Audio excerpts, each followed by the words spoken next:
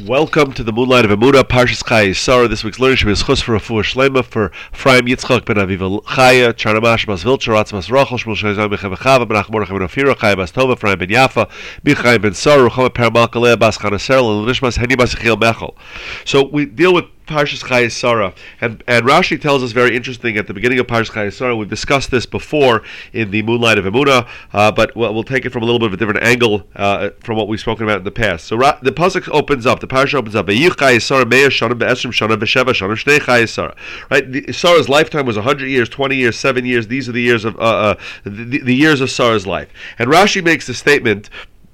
Rashi says, "Kulan shavin l'tova." Shnei Chayei Sarah, kulan shavin l'tova. They were all equally good. And the question is, what prompted Rashi to say that? So if you look back at the end of Parshas Bereishis or at the end of Parshas Noach, where the Torah lists the ages and the lives of many people, you'll notice over there that the standard of the Torah is, it says, "Vayhi kol yimei Enosh," let's say, "Chamei shana mutsham shana v'yamas." Right, all of the days of Enosh were, and all of those, "Vayhi kol yimei Mahalel, Chamei v'tishim shana." Right, but by Sarah here it says Vayu Chayei Sarah. It says the years of Sarah, and then it says Shnei Chayei Sarah, the years of the life of Sarah. Right, so it's the years and life seem to be repeated or used in a different way than normal. So therefore Rashi says what the Torah is telling us are that they were all equally good. And now the question on this that comes up is, and we've discussed this again, I mentioned it in the earlier recordings and previous years' recordings, we've mentioned this as well, that it's very difficult to say. Rashi is saying Kulan Shavin l'tova. In the previous Rashi says the reason why the Torah split the 100, the 20, and the 7 is because when she was 100, she was like a 20-year-old when it came to sin. She had no sins. When she was 20, she and when she was 20, she was like she was 7 when it comes to beauty. So then I understand. But how could Rashi say that they're all equally good? You could say they were all equally sin-free, or maybe she was as beautiful, but they weren't good. Sarah didn't have an easy life. Sarah did not have an easy life. She had to travel many times with her husband Avram. All of the nisyonos, all of the tests that Avram was tested with, Sarah was right by his side. She went through them also. She was left as an akara for 90 years. For 90 years she didn't have children. That's 90 years of looking at her friends and neighbors who had children, healthy children that she couldn't have. She was kidnapped by both Avimelech and by Paroi. Sarah had many difficulties in her life. Her life wasn't so easy. It wasn't so good. So obviously Rashi's telling us something. It's more than just that she had a good life. That life was good for her. So in the past we've spoken about her attitude, right? We've talked about her attitude, the way that she saw things. But Lubavitcher Rebbe takes it from a different aspect. He says the very change in the pasuk that prompted Rashi to say this is where Rashi knows this from.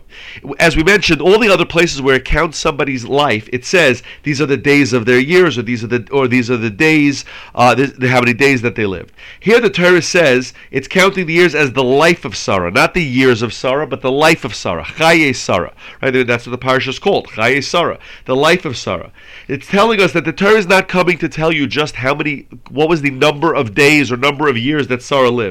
But it wants to tell us that the 127 years were the life of Sarah. They were filled with, says the Rebbe, not that they were filled with, they were easy or they were good in the way that most people would refer to it, but they were years of life. They were years that had meaning and purpose. What does it mean to live? Right? If a person sits around and does nothing all the time, so he can live 100 years, but it doesn't mean that he lived it. He existed for 100 years. To live life means to maximize one's potential. Means to make the most out of every single day. It means a person wakes up and says, "What more can I accomplish today?" That's called living. That's how Sarah lived her life, and that's how she defined her life. And what was the meaning that Sarah had in her life? The meaning in her life was her relationship with Hashem. Everything was about her relationship with Hashem. That's how Sarah lived her life. Whether that was in partnership with Avram or in her own respect, right? We know that the Chazal tell us, right, that when later in the parsha, when Yitzchak marries Rivka, in Parachav Dalad Pasuk Samach Zayin, it says, "Vayiver Yitzchak Sarah imai," that when Yitzchak marries Rivka, he brings her to the tent of his mother Sarah. V'ikach Rivka v'tiel al-isha, she became his wife. Right? He took Rivka and he married her, became his wife. V'yaveh, and he loved her. V'yinochem Yitzchak achri imai, and Yitzchak was consoled after his mother. And Rashi over there says on the words that it says that he took her to Sarah's tent. It says he brought her to Sarah's tent. Says Rashi, Kaloimar, Banas's Dugma Sarah Ima. She was like Sarah, his mother. Shekol's Mancha Sarah Kayemes. As so long as Sarah was alive, Hayaner Darlik Erev Shabbos Erev Shabbos. The candle was lit from Erev Shabbos to Erev Shabbos. Ubracha Mitzuya Beisa, and there was a special bracha in the dough. Va'anan Kosher al oil, and there was a cloud. There was a cloud, a protective cloud covering the tent. Umishamesa Pasku. When Sarah died, it stopped. Uchshabas Rivka Chazru, and Rivka came, it returned. So what does that tell us about Sarah's life? Sarah's life, as Chazal Rashi's telling us, quoting Chazal, these were not just three brachas that happened to be given to Sarah. Chazal tell us that Sarah, why did she have the cloud? Because she maintained the purity of the tent, right? She kept the halachas of Taras HaMishpacha. She kept the purity of her tent, and therefore she had a cloud over her tent. The dough that she had was blessed. Why? Because she would separate challah. And the Shabbos candles would light from one week to the next week because she kept those mitzvahs. Meaning that Sarah her life was all about these mitzvahs. Right? Not just because a person does a mitzvah, they don't get this kind of benefit. But if a person lives a mitzvah, if this is the essence of who they are, this is the very purpose in her life. So yes, while it's true that Sarah had a difficult life, she didn't have children for so many years, she had to travel, she went through so many difficulties. But every single day, no matter what she was going through, she woke up and said, how do I connect to Hashem today? How do I serve Hashem today? Hashem wants me to separate challah from the dough, I separate challah from the dough. Hashem wants me to keep Taras Mishpacha, I keep Taras Mishpacha. Everything was an opportunity in her life. She lived every minute. Right? We have to put the emphasis, and that's what the Torah is doing. The Torah is putting the emphasis on the fact that she lived. That the Torah says, I'm sorry, I just lost my place. Going back to the first pasuk, Vayu Chayi Sarah, the life of Sarah was these years. Shnei Chayi Sarah, these were the years that Sarah filled with life. They were filled with meaning and purpose. No matter how disappointed she might have been in her own personal life because she didn't have children, because she had things that weren't easy, but it never stopped her from living every moment of her life. Very often, a person deals with some kind of difficulty and they say, "Oh, I can't function now." Sarah never did that. Sarah never looked for an excuse. Sarah never tried to get out of something. She could have said, you know what, how am I supposed to serve Hashem? He obviously doesn't want to give me children. It never occurred to Sarah. What is my avodah now? Even if I don't have the avodah, I thought my avodah at this point was going to be raising children, raising beautiful children who are going to start Klal Yisrael. But right now, that's not what Hashem gave me. What is my avodah now? What is it that Hashem wants me to do right now? No matter how much pain or anguish she was going through and how difficult it was for her not to have the things that she wanted to have, it never stopped her from living every single day. She lived every day. Therefore, we talk about the Chaye Sarah. Because those were, as Rashi said, Kulin Shavin L'Tova. Every single day of her life, regardless if it was the day that Yitzchak was born, which was the greatest joy of her life, or it was difficult days when she saw other people taking their children to the park and she had no children to take. Her attitude to how to serve Hashem was exactly the same on every one of those days. Made no difference. She did not treat her Avodas Hashem any differently. And this, maybe with this we could use, says the Lubavitch Rebbe, we could use this to explain a medrash that always seems very funny. The medrash, the medrash Rabbah tells us, Bereshis Rabbah says, Rabbi Kiva haYoshev aderish. Rabbi Kiva was once giving a shir, Vatzibur misnamnim, and the people who were listening, his talmidim, they were dozing off. Bikesh la'irun, so he wanted to wake them up. Omar, he said, Ma rasa Esther shetimlech al sheva v'esrim umeya Medina. Why did Esther rule over 127 provinces? Right, when Esther, in the beginning of the Megillah, when Esther marries Achashverosh, we know the Megillah in the beginning tells us that Achashverosh ruled over 127 provinces, 127 countries. So why did Esther have this? Elatove Esther shoysabasbito shel Sarah. So Esther could come along, who's the granddaughter of Sarah, shechoysa mea v'esrim sheva, who lived for 127 years, and she'll rule over 127 provinces. So we hear this and we're very familiar with this. This is a very famous quoted medrash, so we just accept it. Yes, Sarah lived 127 years, Esther rules over 127 provinces. But really, it makes no sense. What's the connection? So, Pashup shot, you would say, Rabbi Kiva, okay, he was just trying to wake the people up, trying to surprise them with something. But Rabbi Kiva, every word we know that came out of Rabbi Akiva's mouth was Kodesh HaKadoshim. So there's something here. So the strange thing is, what's the connection? What do these two things have to do with each other? Rabbi Kiva didn't just hear it says 127 here, it says 127 there, it must be connected. There must be something deeper. But says Lubavitcher Rebbe, based on what we just explained, what does it mean that Sarah lived? What's the significance of her 127 years?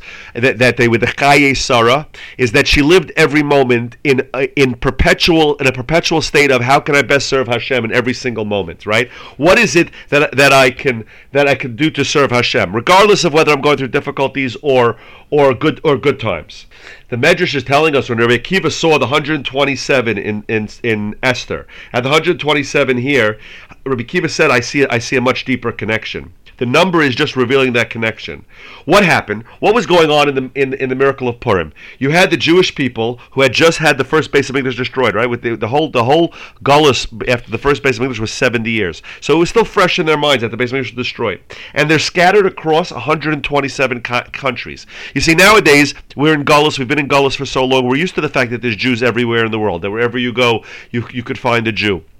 But they were all together in Eretz Yisrael till within the last 2 or 3 generations, and now they're scattered across 127 different provinces, and they were starting to develop different customs. Right? We know what happens when Jews go to Galus. Right? Jews from different countries do things very differently, and they speak different languages. You're living in different countries, you speak different languages, and there's different characters to those Jews.